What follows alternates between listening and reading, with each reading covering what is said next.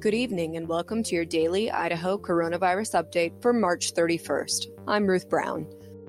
On Wednesday, the Idaho Department of Health and Welfare reported 460 new cases of coronavirus and 5 new deaths due to COVID-19 related causes.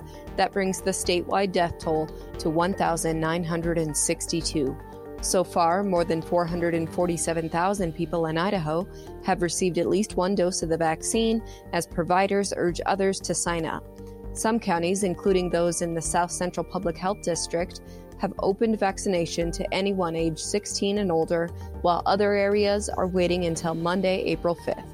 Call your local public health district to learn if you are eligible for a vaccine. You can still pre-register for a vaccine at covidvaccine.idaho.gov. We'll see you back here tomorrow. Until then, stay safe, Idaho.